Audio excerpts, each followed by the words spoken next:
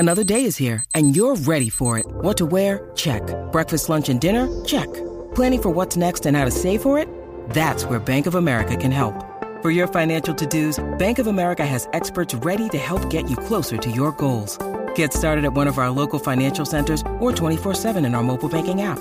Find a location near you at bankofamerica.com/talktous. What would you like the power to do? Mobile banking requires downloading the app and is only available for select devices. Message and data rates may apply. Bank of America N.A., member FDIC. I was nearly done writing the score, and from the minute Michael hired me, I knew that I wanted to cover my favorite Blue Oyster Cult song. I knew I wanted my friend Serge Tonkian to sing it, and I knew I wanted the rhythm section from Death Clock, Metalocalypse, to play it.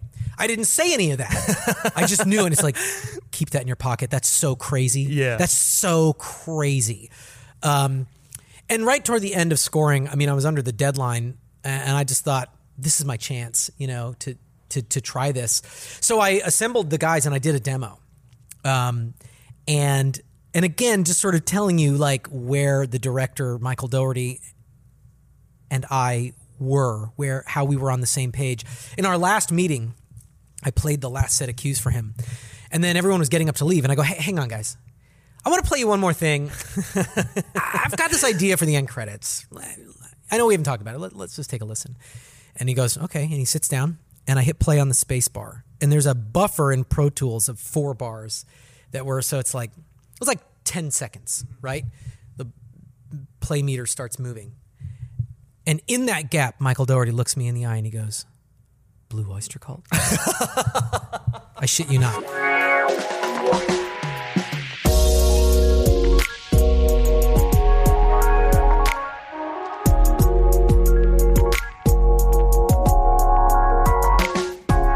Hello, everyone, and welcome to episode 6 of The Fourth Wall. I am your host, Griffin Schiller, and this is the show where we break down the fourth wall of the film industry as we get an inside look through our conversations with industry professionals ranging from directors, actors, you name it. This show is, of course, part of the Playlist Podcast Network, where you can find our weekly film discourse show along with the rest of our shows such as Indie Beat, Be Real, and much more. Whatever your fix is, I'm sure we got you covered over there. Today, I've got a really fun episode for you all. This one was an absolute blast. I had the privilege to sit down and have a lively conversation with composer Bear McCreary. Bear is having one hell of a year, to say the least, as he's the musical genius behind this year's Child's Play reboot and the massive summer blockbuster Godzilla, King of the Monsters. Other works of Bear's consist of AMC's The Walking Dead, Agents of S.H.I.E.L.D., 2018's video game phenomenon God of War, Battlestar Galactica, Outlander, 10 Cloverfield Lane, and the Cloverfield Paradox, just to name a few. Bear invited us to his studio in Los Angeles, where he composes all of his work, and we were able to sit down with him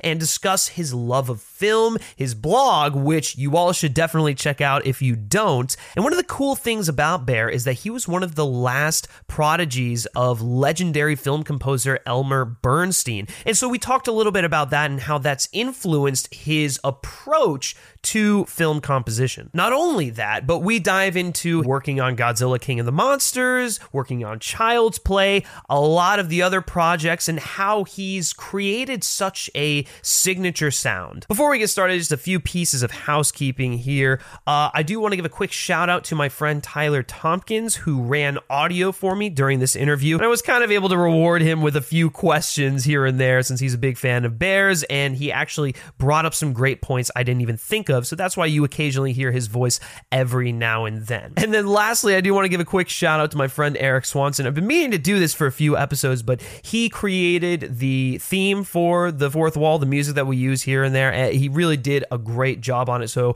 I want to thank him for that. But without further ado, let's get into this episode. Here is my conversation with Bear McCreary.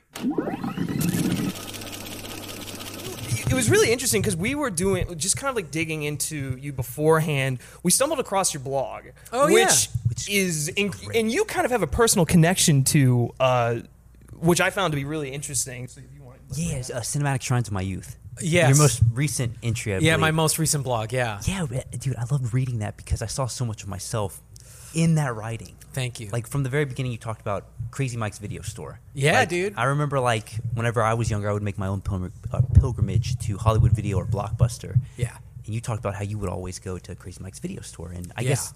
Could you talk a little bit about that? Would you go there like every weekend? And Oh, absolutely every weekend. I mean, we were sort of limited by the number of videos we could hold in our arms walking out. My family would go, and it was sort of the defining communal experience of my youth, was either going to these movie theaters or going to Crazy Mike's video and just getting stuff and finding things. And I wrote this blog entry called The Cinematic Shrines of My Youth that I just posted that was about the realization that I had in my last trip back to my hometown that actually every single one of these locations has gone.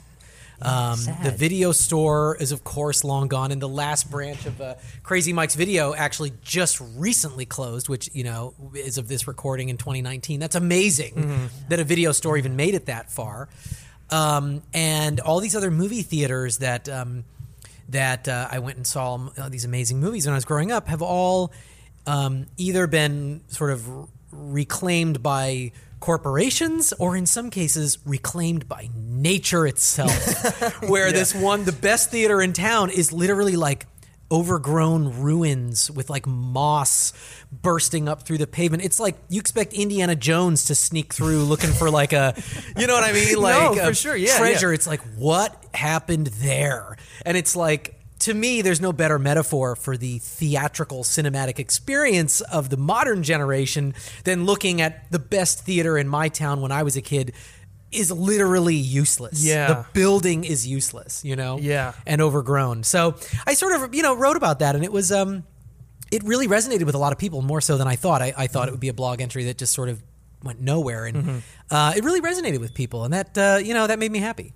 Yeah, because then you talked about Sunset Square Cinema, which is gone too, and that reminded me of the theater I would go to in high school. I kind of grew up in a small little town in Louisiana, and I make it a mission every time I go back to visit friends there to go to that theater, just for memories and nostalgia. And I guess if that theater was still around, you would probably still go there, right? Like, oh, absolutely, just to bring back memories and whatnot. Yeah, and in fact, my experience probably like yours, which seems a little alien today. We would just go on a Friday night without knowing what's playing. We would just go, we'll meet up at the theater, we'll hang out, and then that communal experience of standing outside a theater and going, what do you guys want to see?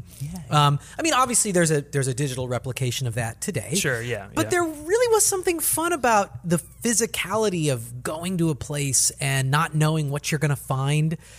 Same thing with the video store, just kind of wandering through the aisles without any sort of sense of like, well, you like this, therefore you might like this.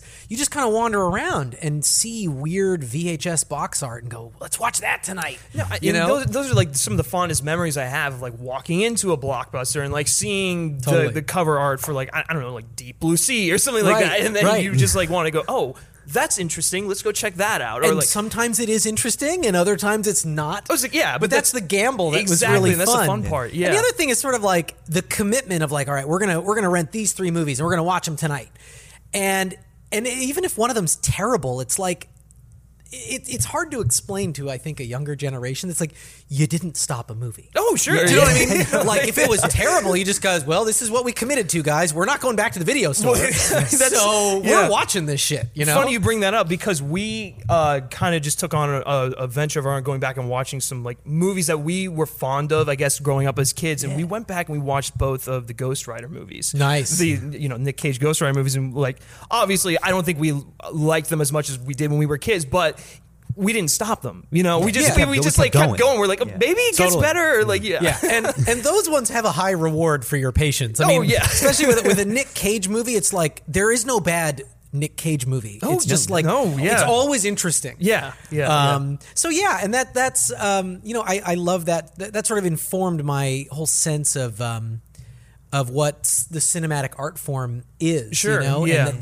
there's gems even in bad movies. Absolutely. Movies are just a fascinating thing. Well, and the thing that I think I've found most interesting, just kind of doing a little bit of research, is you were like, you've stated like that from the age of 5 you've always wanted to be a film composer. And I'm curious because you're such a genuine fan of movies in general. Was there ever like a point where you wanted to make your own films, or do you still have ambitions of that? That's a good question. I mean, that was definitely part of it. I mean, it was the filmmaking part of the music that drew me. I mean, when I was a kid, I loved film music. I mean, and I liked orchestral music, but when my mom took me to see like the local university like symphonic concert, and it's like, this is a lot like Star Wars, but it's missing something. Right. Do you know what I mean? Magic, like, it's just not, it's the narrative nature of the music that I'm drawn to. Yeah.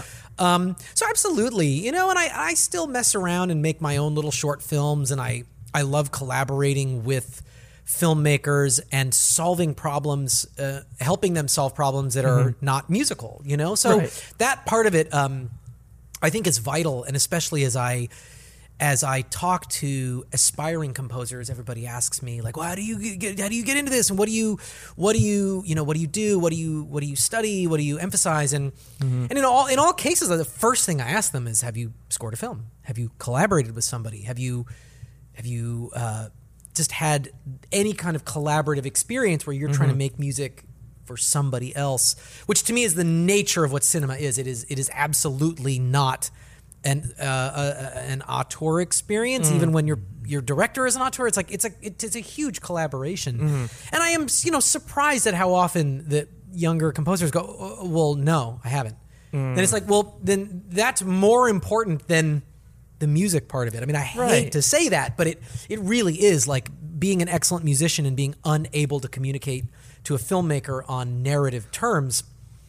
It's kind of a non-starter for being able to do what my job is. Yeah, well, I mean, even speaking to friends I know who have dabbled in film composition and whatnot, they stress how different it is from just like being in a band and writing music or something like that. Yeah. And like you're right, it is all about the collaborative experience, and being able to talk musically is a big thing. And I'm curious, for your collaborators, are most of them able to speak the same language so that you get on the same page, or are there points where you kind of have to like work with them a little bit? Let me clarify, because I actually think it's a great question. Sure, You're hitting at the like fundamental issue here.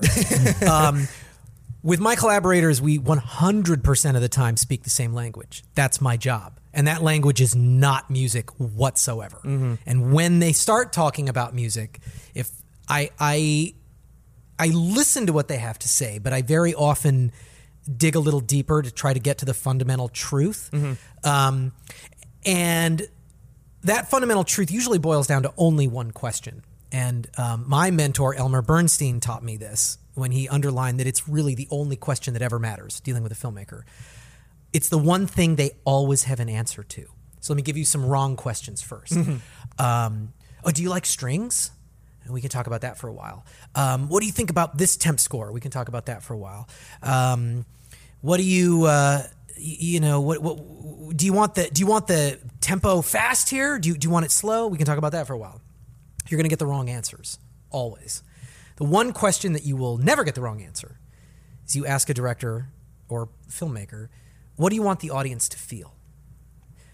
I've never been led astray. 100% of the time, at every cut, every frame of a film, a director can go, oh, well, that's easy. I want them to feel scared. This is supposed to be funny. I want them to be thinking about the subtext of what he's really saying is this. You can get the truth, because that's what a filmmaker's job is. Yeah. They're the advocate for the audience. That's literally their only job when you boil it down. Right. Is like, what do we want the audience to feel? And then I'm going to like direct people to make the audience feel what I want them to feel. Yeah. So when you ask them that, and then they go, well, let's just talk about in terms of emotion and narrative and story. Then let me go and do some music and come back, and then we'll talk about it. But in that way, in terms of like speaking the same language, to get to my earlier point, the language is cinema, not music. And more often than not, unless you're dealing with a filmmaker who's versed in that language of music, even talking about music, you're out on a limb, because they don't quite know what the words are. Right. Yeah. Do you know what I mean? No, I totally get it. And it's very often the only part of the filmmaking experience that they are this ignorant about. Meaning they can probably go to their DP and tell them the kind of lens they have in mind. They can probably talk to the editor in terms of what kind of cuts they want, what kind of cutting rhythm they want. They can talk to production design. They can talk to actors. They can probably even talk to the sound mixers. But when it comes to music, it's just the thing that is so specific. It really takes its own lifetime to learn. That you kind of need to make them feel better. Oh, sure. You come to them and say, let's just talk about the drama, man. And then it's like, oh, thank God. Okay, let's talk about that. Yeah. You know what I mean? Well, no, that's so fascinating because you're right. When you boil down and the music, it's such an integral part in conveying the emotions of the film. So it's like when you can get them to get the emotions out, what they're trying to convey, it just makes your job a whole lot easier, and it makes the process, I assume, a lot less intimidating than what it would be otherwise. For sure, because then you're all on the same page. We want the audience to feel this, and then you get into the discussions of music, which I like to begin with. Starting with the emotion, let me try something, and then let's talk about it. Because every filmmaker has a different frame of reference for what these things are. Yeah. For some people, their version of what emotion is could be like just the most subtle little piano note. And they're like, whoa, go easy, buddy. That's like way over the top. You know what I mean? And then for other filmmakers, it's like, like for example, when I was doing Godzilla, King of the Monsters, I mean, everything scaled up. Yeah. So that I realized like what for any other film would be like the biggest thing ever. Yeah. That's the starting point for this film. And we just get bigger and bigger from there. Yeah, but that took, you have to learn where filmmakers' comfort zone is. Oh, sure. Well, and you mentioned Godzilla. I do want to get into Godzilla a little bit. I mean, I have pages here of things I want to get into, but I'll try to answer quicker. I give long answers. No, that's fine. I love it. It's great. Well, I think the thing that we found most interesting was your first experience with Godzilla wasn't even a Godzilla film. It was in Pee Wee Herman. Totally, dude. Which, and Danny Elfman being one of your idols and whatnot. And so I think you found that most interesting because of your love of Danny Elfman. Yeah, obsessed with Danny Elfman. Awesome, you're another Elfman fan. Yeah, it was so fascinating. We were so, like, can you talk about how that score attracted you to Godzilla? Like, what about the... Well, Pee-wee's Big Adventure was sort of one of those touchstone films for me that made me want to work in film. It made me want to write music for film, and it was also Danny Elfman's first studio film score. So in many ways, I've been a fan of his for his entire career because it was like the first thing he put out into the world in a big way was the first thing I found when I was like 6. And I just, followed his career ever since. And sort of tangentially that Godzilla has this memorable appearance in Pee-wee's Big Adventure. Oh, yeah. Not only Godzilla, but King Ghidorah. Yeah. I mean... that was amazing. And so as a kid, I flagged those creature designs and found them again, probably in the early to mid 90s was when I realized like, oh my God, there's a whole range of films, that this character, comes from. And so of course, that all pays off, 30 some odd years later, 35 years later, when I get to score a Godzilla film. Yeah, and it wasn't just you got to score it, but you got to create new themes in the Godzilla universe, which I thought was incredible. But you're creating new themes, you're bringing back old themes, and so I have to imagine that as a whole was daunting. But was it difficult to shape something that still felt like it belonged to the classic Godzilla monsterverse, but was sort of like its own thing for what the film needed to be in a modern way? Yes, you are intuitive in that there's a certain amount of pressure that comes with reinventing something that is beloved by so many people and that has meaning to me. It is a situation that I've ended up in several times. Most notably when I put my own spin on Battlestar Galactica, on Terminator, the Sarah Connor Chronicles. These are all projects that I thought, oh, wow, there's this whole other version of this that has meaning for me and other people. And the question is, what do I do? What do I bring? In the case of Godzilla and King of the Monsters, I ultimately did what I always do, which is I kind of have to ignore all of that and just do what I think the film at hand requires. And in that case, I had access to all of the old themes. I mean, you're talking 6 decades worth. So that was the first step, was sort of deciding, is this going to be an entirely patchwork score? I'm going to write no new themes and just use old stuff.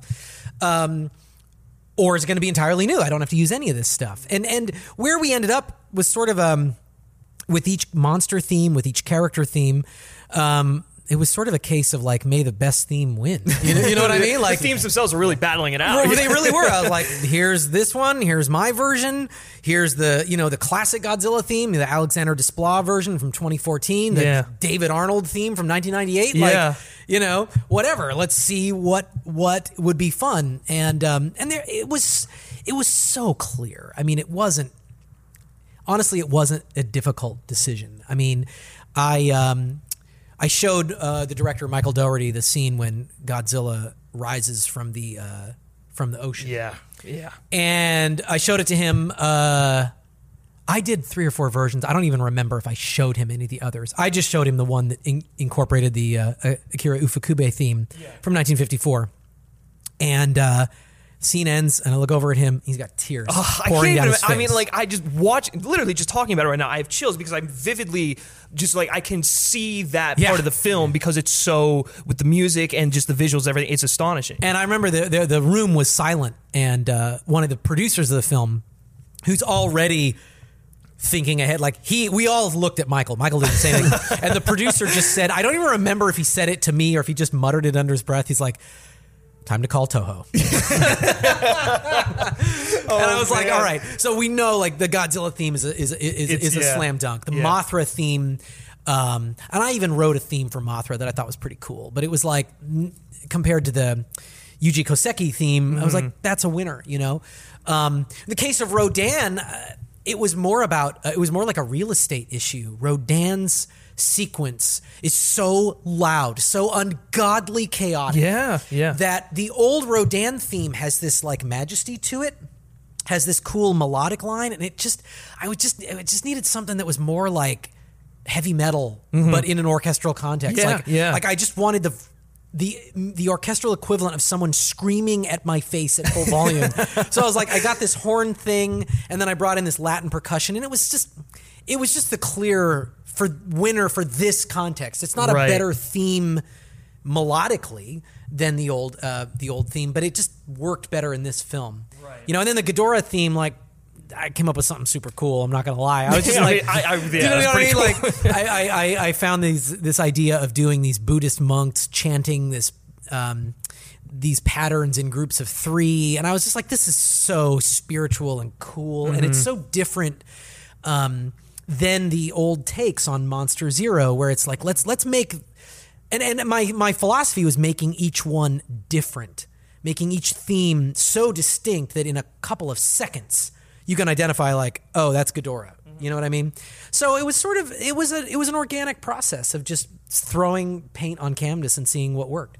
Okay, literally the paint. I'm looking at the poster right now. That is like a painting. So one more thing about Godzilla. I want, working with Serge Tankian from System of a Down. Yeah, was that your call? Totally my call. Okay. Oh, I did that without even telling them. Oh, wow. Oh, okay. So in fact, at the end of the film, I was nearly done writing the score, and from the minute Michael hired me, I knew that I wanted to cover my favorite Blue Oyster Cult song.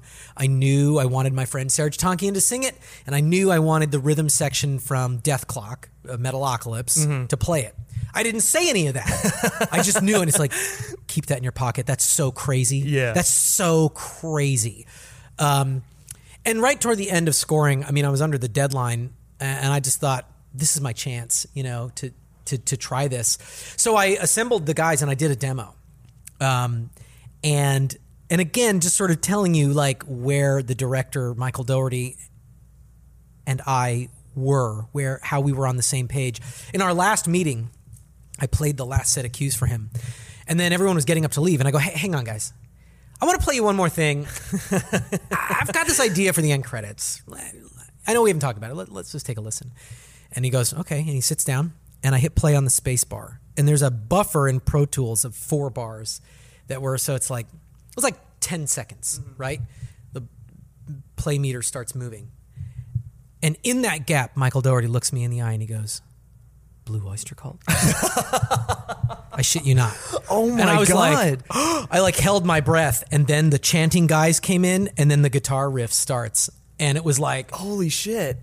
There it was. Yeah. And Serge's voice was in there. He came in and did a demo for me. And that was essentially it. I mean, the song from there to the final mix went through almost no distinguishable changes. Wow. So it was sort of like everybody just heard it and thought, that's amazing. You know? Yeah, well, and so to me, it was like, it was one of those things where it's the nature of the collaborative relationship that makes it possible. Mm-hmm. Had I brought it up early on, they probably would have said, no, just do the score. Mm-hmm. Had I even mentioned it a week earlier when I was going to do it and said, hey, this is what I'm going to do, I still think a responsible producer would have said, no, you're not. We're in London in 2 weeks, dude. Cues aren't finished. We'll get some, but that's a good idea. Thanks. We'll get some cool producer to come in and do it. Which was ultimately my fear. Like, the longer this goes on, it's such an obviously good idea. Oh, yeah. Legendary's just going to go do it. So I was kind of counting on them just being a little behind. And then I thought, I'm just going to do it and present it and see what happens. You know, which is always my philosophy, that like sometimes talking about stuff is I did the same thing on Child's Play with this song I did with Mark Hamill, which ended up as the end credits of Child's Play, where I was just like, hey guys, check this thing out. Like, we didn't discuss it. It was just this fun idea. But once you get into a rhythm with people, I mean, they know it's like, look, if I play you something and you don't like it, it's fine. I'm always prepared for that. But if I swing for the fences and you know, like, we're on the same page on a lot of things, it gives me the chance to come up with something daring. And that's what's, to me, the most fun about those kind of relationships. So that is a long-winded way of saying doing Godzilla, the Blue Oyster Cult cover with Serge Tankian was my idea and not sanctioned or approved by anybody. You just slipped it in there. Yeah. Just threw it in there and said, what do you guys think? That's absolutely insane, because it's such a perfect and punctual statement, you know, at the end of that film. And and ultimately, I think that's what drew me to it, and what the producers even kind of came around to later as they continued to test the film with the song in place. And they pulled me aside and they were like, people love that song, and they don't know it. They don't, you know, if you're like, it's a kind of deep cut. It's a B-side Blue Oyster Cult single from 1977. Well, it's funny you mentioned that, because I was actually familiar with it, because I have memories of driving in the car with my dad as he's blasting it and literally singing the songs. And I'm like, oh, this isn't a popular Blue Oyster Cult song? Like, what? I mean, and to say it's like, so to even talk about Blue Oyster Cult in the mainstream, you got to go, Blue Oyster Cult. Yeah. More cowbell, those guys. Right. Okay, then go. Now they had like 7 other famous singles, and then maybe down in the number 10, there's Godzilla. Yeah. So it's such a deep cut, but it meant a lot to me. The producer pulled me aside and said, like, people that don't know that song are coming up to us and going, that song is amazing. What is that? Yeah. And it made me realize, like, we've brought it into the modern era to the point that they just think it's a cool song about Godzilla. Right. You know? And also the way Michael's film ends in such an operatic, lyrical, soaring, like Wagnerian sense. You've watched an opera. To go into score from there would be to continue that vibe and make it be like you just watched the grandest movie ever. When in fact, what you really watched was like kind of a rock and roll fantasy without rock and roll. Do you know what I mean? Yeah. So to go from the soaring choir and orchestra to like, no, we're doing metal now. Yeah. Do you know what I mean? Metal with taiko drums. Like it lets the movie end with a degree of swagger that I think is fun. Oh, you know my God. I mean? Yeah, absolutely. Yeah. Oh my God. Just talking about that, that's a lot of fun. But you did mention Child's Play. I do want to get into that. I think you had a lot of questions. So you and I were talking, there's been somewhat of a drought with memorable musical scores in the horror genre. And with Child's Play, not only did you manage to make a memorable score, but you brought back the tradition of creating an iconic theme for an iconic character. Can you talk about that process? Well, it's interesting because in that case, I was in a weird I was in a weird position because I at first didn't want to do the movie. I was. This is one of those cases where I thought this character has such a legacy that I wasn't sure what I would bring to it, especially if it's sort of like the kind of supernatural, like voodoo, takeover of this thing. And it's, like, I was just sort of like, man, that franchise is so far down the road. I don't know where I would start. Yeah. So they sent it to me. They sent me the film, and right from the get-go, I started getting ideas because it wasn't that. It was a science fiction thriller, technically. Yeah. Do you know what I mean? It's a lot of different things. But I mean, and especially the first half hour, I was like, I spoke to the director, Lars Klevberg, and I was like, I was stunned because it's like this first half hour plays like the first half hour of AI, which is my favorite part of that movie. Like if the whole movie was that, it would almost be a better movie. It's so scary. Yeah. The little doll robot that's like, "Are you my mommy?" Like it's really creepy, and it also plays like Poltergeist, and elements of E.T. Like it's basically just like it's got these Spielbergian influences that I was like, can we go like super emotional and like melodic? And I started getting these ideas, and I basically told them, like, this is what I would want to do, and I had to kind of frame it like, I am so excited about doing a toy orchestra and like creepy vocals and having a theme for the doll, the Buddy Doll song be the theme. I basically laid out everything I wanted to do, and I was like, if you guys are excited about this, I'm good to go.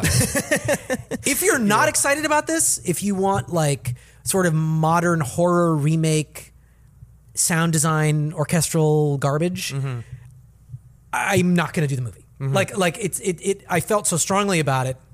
Thankfully, and again, it's sort of like finding your collaborative partners. They were way into it, and in fact, they pushed me even further. I mean, my first pass at some of the cues was more conservative than what ended up on screen. Lars Klevberg would be like, throw in more of the little girl choirs, throw in more of the toy pianos, and like the producers loved all that stuff. Mark Hamill came on board, and he loved it, and he wanted to do more with it.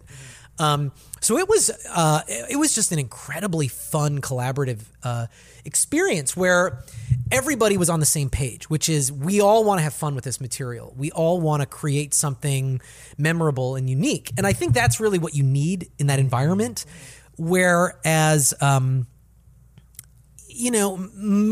of the horror remakes that have come out in the last 15 years of movies from the 70s, 80s, maybe even early 90s. I'm generalizing horribly here, and I'm sure your comments are going to be like, what about this? I'm just going to say most of them. Yes, yeah. The music is not as memorable in the remake as it was in the original. And it's because you're talking about like Halloween, The Omen, Friday the 13th. Like there are horror scores that are so iconic, and Child's Play is one of them.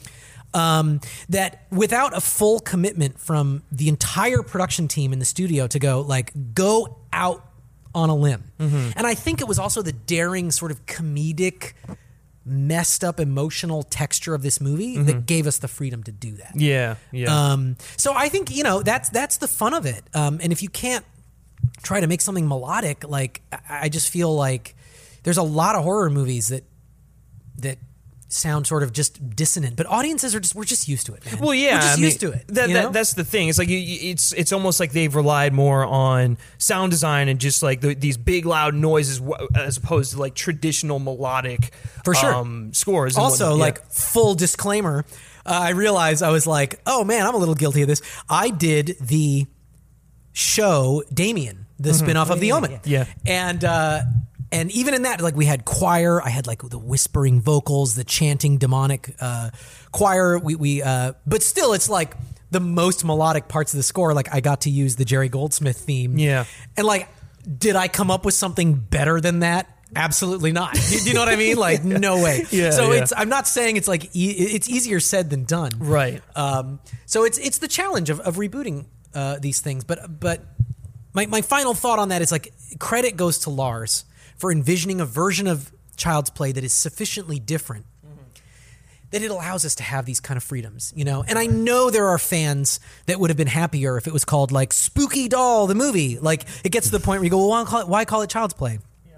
And it's sort of like, I understand on a certain level, but it's like the fact that it's that different means we can have some fun with it. And to me, those remakes that are different, I mean, you look at The Blob from '88, you look at the John Carpenter's The Thing, these are all remakes that people don't even remember are remakes because we love them. And they all just took a lot of liberties with the material. So I'd like to think in one day our version of Child's Play might have that kind of cult. Yeah, I think it's already got the cult following just from like, you know, the fans out there, you know, championing it and whatnot. But I think it's interesting just listening to you talk about like the, you know, classic influence, but which you are certainly influenced by because you studied under Elmer Bernstein and stuff. Yeah. But you also approach using like these classical sensibilities in a modern context, which I think is one of the reasons why your work is so distinct. Has that been something that like you've just always tried to do, or do you think it's just because of the, you know, the kind of like era we're living in right now? That's a really insightful question, and I'm actually not even sure. It is sort of the way my brain is programmed. Like I really love the sort of muscular modernity that is possible with production today. And in many ways, like, I'm just going to be like super critical and honest. It's like, I love listening to old John Williams, Jerry Goldsmith. I mean, my heroes, that stuff from the 80s and 90s. But it's like, what is the recording quality? The punchiness, the sort of like, there's such a wider range that's possible today that to not embrace that, to me, is just sort of like leaving emotion on the table that you could draw from. So even like to me, I think the most symphonic, purely classical score that I've done recently would be The Professor and the Madman, which was a period piece, a really cool movie about the creation of the Oxford English Dictionary. Shockingly dramatic, considering the subject matter. Right, of course. Starring Sean Penn and Mel Gibson and Natalie Dormer, and it took place. It takes place between like 1880 and 1915. So it's fully a period piece. But even that, which is very orchestral, I use some ambient synths. I use some modern textures because it is a movie in 2019, and I kind of wanted it to sound that way. Yeah. Even though it's very melodic, and in a lot of ways it's very old school. So I don't know that I could shut that part of my brain off, even if I wanted to. Yeah, for sure. Well, I think one of the ones that I know it definitely comes to your mind, but for me, which is like almost like a perfect example of this is 10 Cloverfield Lane. Awesome. Because it feels like weirdly, well, not weirdly given the context of the film, but it feels very Bernard Herrmann. Totally. But in a different sort of way. And you mentioned using the, what was it called? Yeah, the blaster beam. Blaster beam, yeah. Fascinating. Yeah, I was just wondering, what was kind of like the process that led you to that instrumentation? I've been a fan of Blaster Beam ever since I was a kid, and I got what became one of my favorite soundtracks ever, the score to Star Trek: The Motion Picture, which was filled with Blaster Beam. I mean, if you go back and watch that movie, when we're in outer space, Jerry Goldsmith has Craig Huxley hitting this blaster beam, and it creates these otherworldly sounds. It's sort of like a lap steel guitar that's 18 feet long. It's an acoustic instrument that has electric pickups in it. It's capable of playing pitches that are lower than any other acoustic instrument. It goes lower than a bass, lower than a piano. And when I got on 10 Cloverfield Lane, I kept thinking about like what's something I can do with this score that makes it unique. That is 100% a Bernard Herrmann philosophy. I mean, he just built orchestras out of the most weird collections ever. In no way did he feel like, well, I must have strings, winds, and brass, and maybe I'll have something else. I've always adored his music, especially his fantasy stuff. Yeah. So I thought about Blaster Beam because of the subterranean aspects of 10 Cloverfield Lane. We're underground, and John Goodman is this large, imposing force, just the way he towers over Michelle in that movie. I kept thinking of like bass sounds, deep, underground sounds, and I was like, oh my God, what about the blaster beam? You know what I mean? Like, I've been waiting for this my whole life. Yeah, you get to use it, yeah. So I found the guy from Star Trek The Motion Picture, Craig Huxley, who built the blaster beam. And I reached out to him, and I said, hey, I've got this film I'm doing with J.J. Abrams. Like, I want to feature blaster beam. What do you think? And, you know, he was very enthusiastic. He took me over to his house and showed me the blaster beam, and we started recording stuff. And I asked him, when was the last time this was used on a film score? And he had to stop and think about it. And he was like, 35 years? Jesus. Like the late 80s might have been the last time he'd ever used it on a film score. And it was used in Star Trek 2. James Horner used it a little there. But it gave me that otherworldly, interesting, cool texture. And actually, one other side note that I just want to like, I think the two Cloverfield films that I did, 10 Cloverfield Lane and Cloverfield Paradox, are interesting examples of what your previous question was, where on the surface they are very Bernard Herrmann-y orchestral scores. But underneath the production that I put into those is kind of ridiculous. Like, you could mute the orchestra tracks and you have this like really pounding, intense synth score underneath it. I mean, it's like the main title of Cloverfield Paradox is like massive. Oh yeah, but it's interesting because I put on top of all that just a really pure Bernard Herrmann kind of sensibility. The Walking Dead main title is similar. It's very similar. It's like, It's like, okay, there's these totally Bernard Herrmann strings, psycho kind of moving strings, but like you could mute that and you've got a modern, like cool ambient sound designy kind of Trent Reznor-y kind of thing. So it's been kind of fun. I haven't really thought about that as like, is that like my MO? but it is something I've done a lot. It's interesting, Well, and it's funny you bring up The Walking Dead. I think that was the first time both of us like first noticed your name as being part of like the credits. So that's where we first really were introduced to your work. Because I think Battlestar was a little before our time, right? Sarah Chronicles. Yeah. But it was And when you create a theme, is that like the first thing you conceptualize, or does it come from like the music of the movie or show you're working on? Well, that's a funny question. Most of the time, it's always the first thing I start with. Oh, for a while, okay. Because to me, it's the DNA from which the entire score grows. Like the theme I wrote for Da Vinci's Demons, I spent weeks on that, and it actually ended up being an elaborate palindrome because Da Vinci, as a real life historical figure, could write forwards and backwards. And if you take the Da Vinci's Demons main title and reverse it, it sounds the same. So that took forever, but I was like, that gets to the essence of Leonardo da Vinci. Like his theme has to be like, it's got to have a hidden message in it. You know what I mean? Oh yeah, of course. So it took forever. The one time, I can't think of another time. The one time on a television situation where the theme eluded me was The Walking Dead. Oh God! I had no idea. I was just like, really? You know what? I'm just gonna have to dive in. And so I started scoring the pilot. I think the first scene I wrote was when Rick wakes up and he goes outside. I think the second scene I wrote was when he comes. It was a cue called Rick's Despair when he comes home and his family's gone. Really beautiful, emotional cue.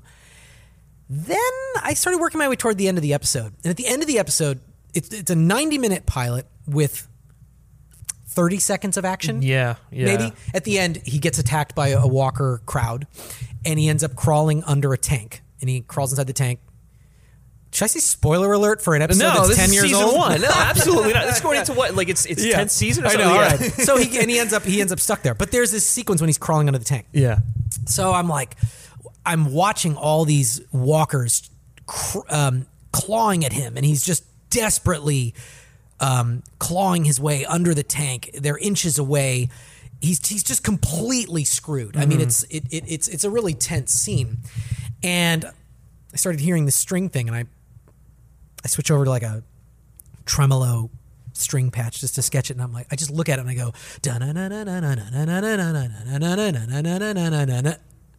and I stop and I go, holy shit, that's the main title. I was like, I just knew it. And so I go, forget this scene. And I go, and I just closed the video and I just started exploring that. And like an hour later, it was done. Yeah. And I sent it to Frank Darabont and I was like, am I crazy? Like, I think this might be it. And it's also like the Godzilla song. Like, I worked with Frank on every second of that score, except for the main title. It was like, yeah, that's great. And we sent it to Gail Ann Hurd and she was like, yeah, that's great. And then I was like, send it to AMC and they're like, yeah, that's great. Just Do you know what I mean? it's like it was one of those funny moments where I went from not having any idea what the title would be to stumbling upon it and knowing it instantly. Yeah. And I think if you listen, I think when I went back and finished that scene, I still kept that idea. I think it's still in there. Yeah. Like I don't use that melody in the score very often. No. Like 2 or 3 times. But yeah, that's where it came from. Interesting. Oh, that's so fascinating. And it's just like the craziest things. You'll just be like, you're right. It does, a lot of it does stem from the imagery, and you can kind of just like get these sounds moving in your head. Well, and it's also, to me, it's the indescribable part of the art form. Like, and it's also what makes composers so distinct. Yeah. Any composer you hire that has experience probably has a skill set, and certainly if they've got a track record, you know they have a skill set. They know how to make a scene work. They know how to interact with the filmmaker. But there is this like indescribable thing that like what makes one person look at a scene and go, you know what that needs is this. Mm-hmm. You know, like what made Jerry Goldsmith look at Gremlins and go, I'm going to bring in a siren from an old fire truck from the 20s that goes, yeah. I'm going to put it in the room with the orchestra. Like, I swear to you, no other person would have done that. No, I completely agree. No one would have done that. Yeah, it's nuts. You know, what made Bernard Herrmann go like, I'm gonna use for like, I don't know, The Day the Earth Stood Still. It's like I'm gonna use 2 theremins, some brass, vibraphones, marimba, and 2 organs and a pipe organ. Mm-hmm. And it's like, okay, that's what Bernard Herrmann is doing, you know? And from there, if you like had hired Elmer Bernstein or Henry Mancini or any of the other guys working at that point, and you said to them, this is your ensemble, they might have come up with a score like Bernard Herrmann did. It's from there, from that initial idea, it's skill. But that's what's so fun, you know? It's like, it's that weird, undescribable instinct that someone will come up with some weird idea. And to me, that, and I can't explain how that happens or why that happens, but it's the fun part. Well, and I think it roots it in the film. It makes the music feel more authentic, which is something I also noticed with your work. Is there's a real authenticity. I mean, you know, one of the first things that comes to mind is Battlestar Galactica, just because of how non-traditionally sci-fi it is. Like it is the exact opposite of what you would expect from something like that show. And so I think it enhances what you're watching even more because it feels like it's music and it's sounds that are rooted in that world, you know? Totally. I mean, and Battlestar Galactica, that was absolutely the philosophy. And, you know, and admittedly, there was just a huge factor that was my naivete. I mean, I didn't know what I was doing. Mm-hmm. I was 24. I had just done a bunch of student films. It was my first job. I didn't know how other people did TV. I didn't know how other people did movies. I was just like, this is how I would do this. And like, this is the kind of stuff I want to hear. And like, I'm Scotch Irish and Armenian. So it's like duduk and bagpipes, you know, like, okay. Sure. But I mean, as I look back on it now, I think the show benefited from my lack of experience in a weird way. I mean, they got lucky that I could make a deadline, but it was sort of like, and producers deserve all the credit for saying we don't want the orchestral traditional sound. Mm-hmm. From that point on, they were like, we don't know what we want. Mm-hmm. And that's where it was a fun experience for me to sort of go, okay, it's not that. So then anything else is on the table. Yeah. Like Middle Eastern singing, Balinese gamelan, like Bob Dylan heavy metal, like literally anything. And of course, orchestral sounds did ultimately weave their way back into the score as the show went on. But that really did inform, I think, my philosophy moving forward, which is that you use the word authenticity. For me, it's like it's voice. It's having something to say and saying it boldly. Yeah.